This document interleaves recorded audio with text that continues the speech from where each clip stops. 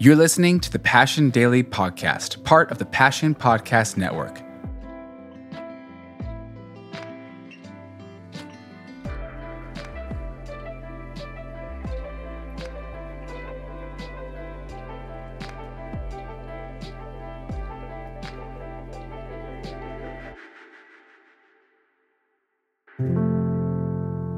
When Jesus talks about a Good Samaritan, that's not what he means.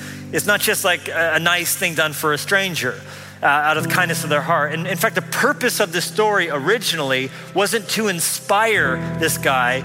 It was to enlighten this guy, to put a mirror up to this guy, to show him, the point of the story was to show him, you're no Good Samaritan. You're not as good as you think you are.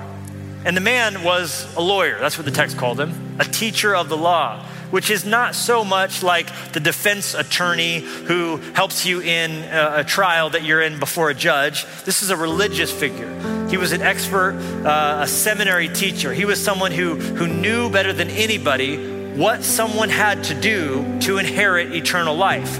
And he spent his entire day and night, every day, thinking about and trying to live out what does God require of us? What does one have to do to achieve wholeness? What does someone have to do for God to be pleased with them? What does someone have to do to take part in the resurrection? How do we get to heaven? That's what this guy spent his life doing. And that's why he came to trap Jesus. That's how another translation puts it. I had you underline the word test. Many other translations say trap. He came to trap Jesus, to trick Jesus.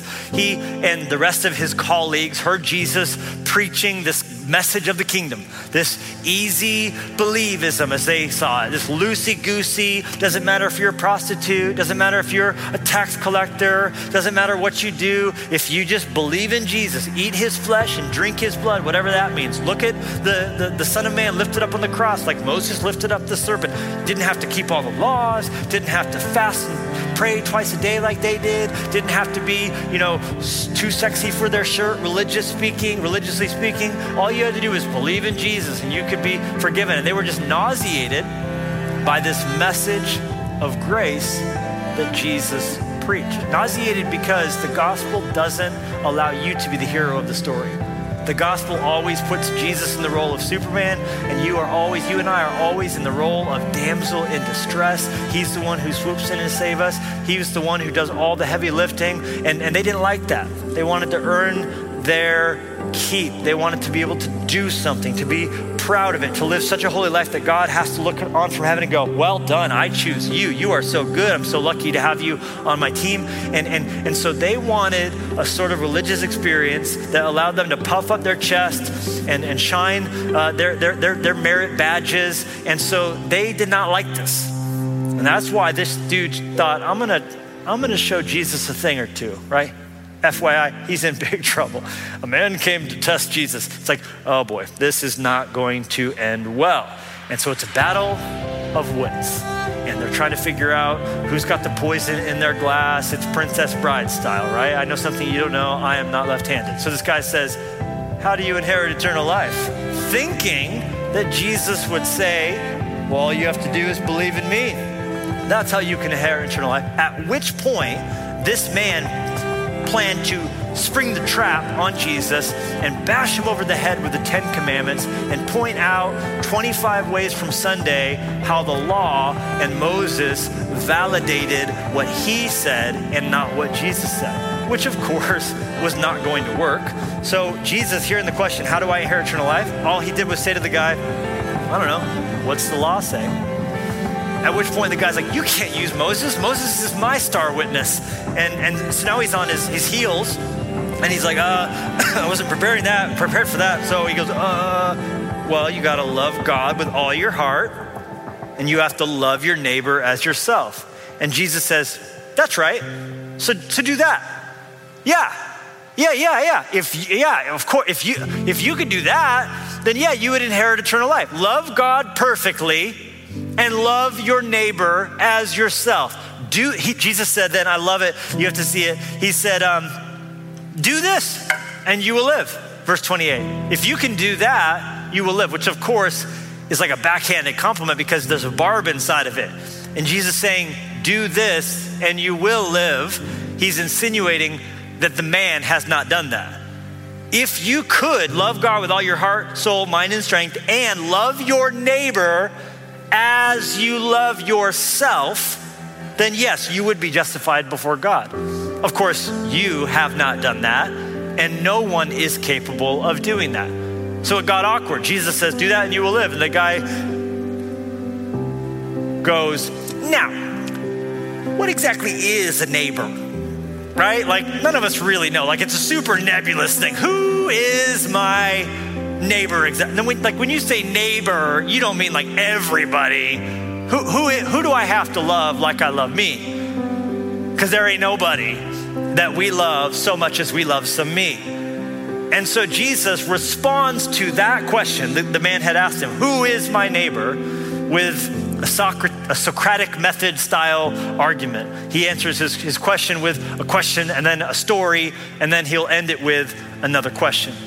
And so what he does in this famous story, one of the greatest stories ever written, was he now is going to use this story to show the man, here we go, you're no good Samaritan. But instead, he lets the man find himself in the story when he says there was a guy, presumably a Jewish man, who was heading from Jerusalem to Jericho. Now, most likely the man lived in the Jericho region, kind of a palm tree area, nice and cool, and he had gone to Jerusalem to worship or on a business trip, but coming back home, he was attacked by robbers. Now, this particular stretch of road, everybody, as they heard the story, was like right there. When they heard him say a man was walking from Jerusalem to Jericho, I'm sure they were all thinking in their minds, hopefully he was not alone. Hopefully he was not unarmed. Hopefully it wasn't too late of night, because this place was dangerous. It was known to be a place where you would get mugged, where you would get, camel jacked, right? And so 17 miles was how long the road was. And it was so notorious as being a bad part of town that this stretch was nicknamed the Way of Blood. And he says, not only was the man robbed, but they beat him and left him half dead lying on the ground. But fortunately, as it happened, and Jesus says this no doubt with a twinkle in his eye, right? Oh, now you believe in luck, Jesus, right? Fortunately, it happened to be that a priest came by, right? It's like every joke you've ever heard. So the priest walks into the bar after the guy gets mugged and sees the man. And of course, a priest would be the number one most likely person to help out in this situation. There's a Jewish man lying there, struggling to breathe. He's in danger. A priest, a man who represents God, a man who's supposed to be known for compassion. He's coming along the same way. No doubt has just finished a whole course serving as a priest in the temple. And so full of heavenly thoughts, no doubt this man would have sprung to his aid. Only the text says, the priest, seeing the man, went to the other side of the path. Now, I've seen this path. I've walked this path. It is not a wide path. It is a very narrow, serpentine type path. And so for the priest to avoid the man, he would have had to go out, like stepping over the man to get out of there as quickly as he could. And then a Levite, a worship leader, so Christian Stanfill passes by, and a Christian would have helped. He would have had a first aid kit. He'd have put the guy on his shoulder. He would have carried him for sure. But the Levite did not do this. The Levite got out of there as well. Now, both the Levite and the priest literally were God's hands and feet for benevolence. As people, as they would bring their tithes and bring offerings to the temple, they would steward over and manage the fund that would help people. And so they were literally like the best shot. There's no one more likely to help than these two men who both by nationality and by profession were obligated to help. But they did nothing. And I'm sure they had a million reasons why. We've been serving God. Now we need to get home to our families.